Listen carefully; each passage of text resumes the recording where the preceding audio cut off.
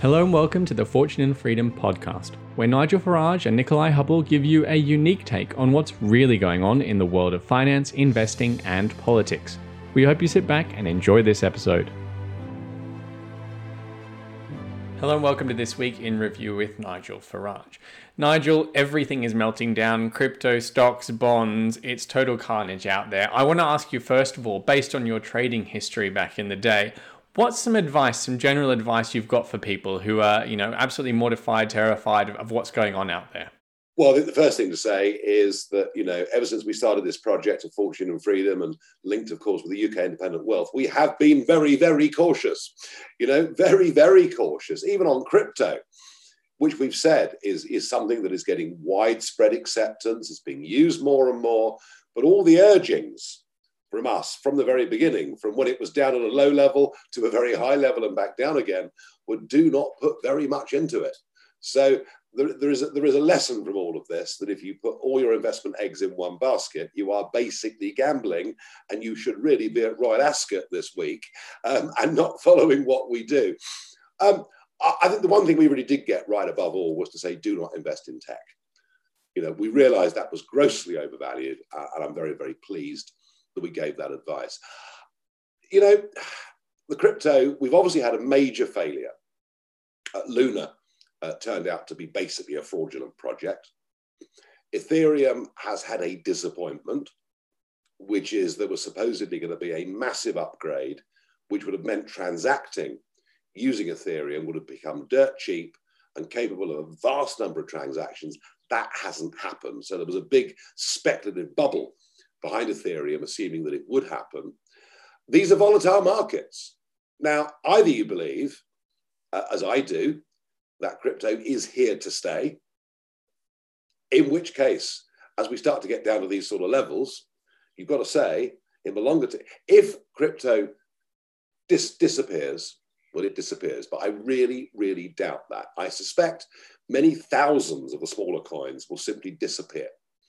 Rather like the dot-com crash of 20 years ago. 90% of startups just went bust, but a few came through, and you know the names, don't you? Apple, etc., that have done incredibly well. So I think we'll be down to far fewer coins. I think the really small, illiquid stuff that goes up and down 200% a day will just disappear. But I think for the longer term, this stuff's getting very, very cheap. And that's kind of trading, isn't it, really? You buy when. I think Warren Buffett summed it up the best. He said, when the market gets greedy, I get nervous. And when the market gets nervous, I get greedy. And that from somebody who's been the great long-term investor. But if you're asking me, where's the next $2,000 on Bitcoin? Well, just spin a coin. I've absolutely no idea whether the bottom is here, whether it's 15,000. I haven't got a clue. And frankly, I don't think anybody has. More broadly, look, falling stock markets, even rapidly falling stock markets, even protracted bear markets, still have stocks that are good companies with low debt levels, that produce a product that consumers actually buy, that pay dividends. And all the lessons from the great bear markets we've seen over the last 50 years are that actually, after the initial panic, the really good stocks go up because there is a flight to quality. In a bear market, cash is king, said the famous Jim Slater back in the 1974-5 bear market, meaning companies that have cash and produce real products are where the money goes. So there will be great opportunities here too. What about the property market? Is that next on the chopping block? It's a funny one. I mean, clearly the upper reaches of the property market will be affected by slightly less Russian money coming into London and elsewhere. It makes sense that we see a correction in the property market after all that's happened. And yet, the British population is rising by 500,000 every year. We have a chronic shortage of housing stock as against population growth. I could go into the political reasons for population growth, but maybe not now. And so I actually think that the lower ends of the property market in this country, yes, rising interest rates, we've seen what the Fed have done, all of that will dampen the property market. But do I really think that from your middle value house down to the lower end of the market, there'll be a dramatic fall? No. And I would have thought if it falls 20%, probably a very good time to buy property at the cheaper end. Top end, who's to say? You know, a house in Kensington that's 25 million quid, you know, that could easily fall 10 million quid, but it's not going to affect 99.999% of the population. So I just don't think, I mean, I'm very conscious that negative equity did happen 30 years ago. And I'm very worried by the government's proposal that those of you out there that are working should pay taxes so that some of that tax goes to pay benefits to people who then get mortgages with those benefits. I mean, if that's not a recipe for a subprime disaster, I don't know what is. But the reason I don't think it'll overly impact the market is, like almost everything else Boris Johnson's government proposes, it never actually happens anyway. One of the tough challenges right now out there is that usually during a crash, bonds perform well, and yet they're performing extremely badly because of inflation. And then usually during inflationary periods, property is not such a bad investment because it tends to go up with inflation. And yet property is so overvalued that that's not necessarily a safe haven either. So we've sort of run out of safe havens. And I think that's what's especially challenging for people right now. Let's move on to what I'm calling the blame game, because I think all of this is reaching a point where the public and to some extent politicians are looking for someone to blame, and they've got central bankers as the perfect villain because they failed so badly. What are the investment and the political implications of this? Because the central banks are the ones who've been trying to keep markets afloat all this time and trying to keep governments funded. Well, the Fed and the Bank of England have both had this catastrophically wrong. Until a few short months ago, they were saying that any inflation would be transitory. Now they're ramping rates and they're flapping and they're panicking. Interestingly, from a UK political perspective, Johnson now blames lefty lawyers because we can't deport people who've come across the English Channel.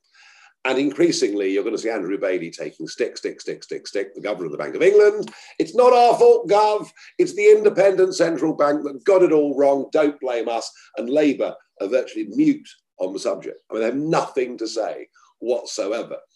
So yes, I think there is a blame game, and we will have a debate about the independence of a central bank. Is it really independent? Has it actually worked? And that debate will come. America's different. I mean, Trump was very critical of the Fed when he was in office.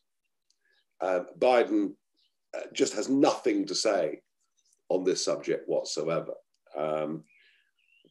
But one of the comments that you've made is that banks like the British central bank, the American central bank, are not that worried about putting interest rates up. I mean, not putting them up too much, but not that worried because they still feel they can get US bonds away.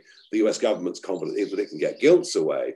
It's what's happening in Europe that is perhaps potentially more interesting. Now, we don't yet know what's going to happen in the French Assembly elections. They get relegated down the news agenda, but it was very interesting last Sunday in the first round that Macron and Jean-Luc Mélenchon were pretty much neck and neck. Now, if Mélenchon comes through this Sunday's elections as the next French prime minister, then I think you then would start to see European governments really getting quite worried about issuing euro-denominated debt. So I'm not yet going to say that we're into the next euro crisis, but I do think we need to keep a very close eye on it. A few years ago, a friend of mine, Boaz Choshan, pointed out that there was a divide between the English-speaking nations, which had positive nominal interest rates. They had interest rates above zero. And then there was sort of the rest, like the ECB and the Bank of Japan, which actually had negative or 0% interest rates. That division is getting even bigger now with central banks that are English-speaking, and that's obviously a simplification, but nevertheless, Australia, Canada, New Zealand, the US, the UK, and so on and so forth. They are looking very hawkishly at inflation and raising interest rates extremely fast, whereas the Bank of Japan and the European Central Bank are not, or they're focusing on sovereign debt risk more so than inflation still. Who's got it right, and what does that divergence mean for financial markets? Where would you rather invest? Well, I mean, I think that the rising of interest rates and perhaps demand dropping will help those English-speaking central banks, as you call them, to get inflation under control more quickly than the European countries in particular, who I don't think feel they have the arrows in their quiver to deal with the problem. So I'm with you, and I think actually economically, the post-Brexit, economically, I think the divergence between the UK and the EU is getting bigger every day.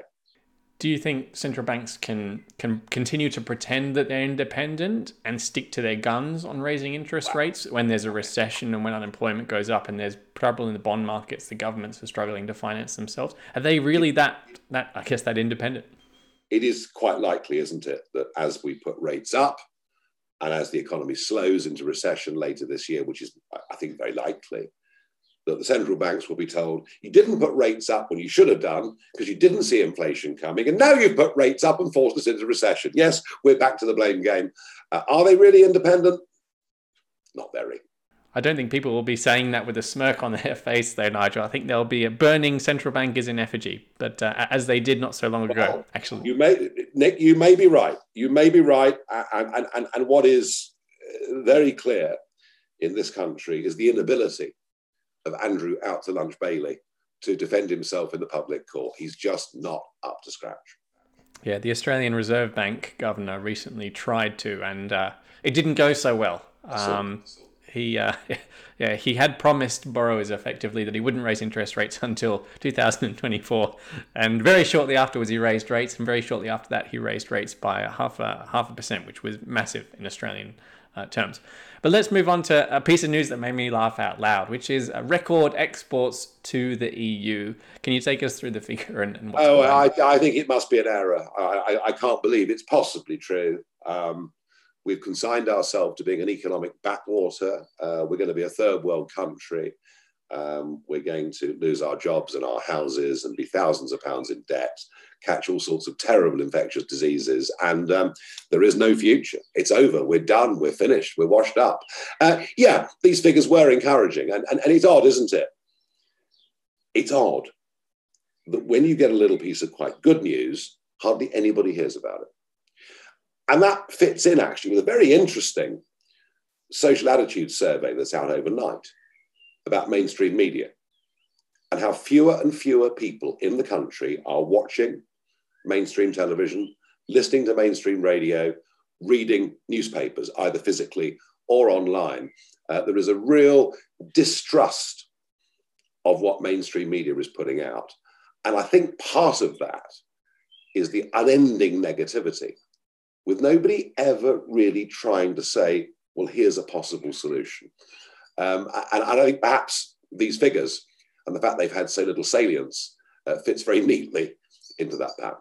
I think it's because the solutions are not very politically correct, but that's for another video. Nigel, thanks very much for joining us, and to everyone at home, thanks for watching.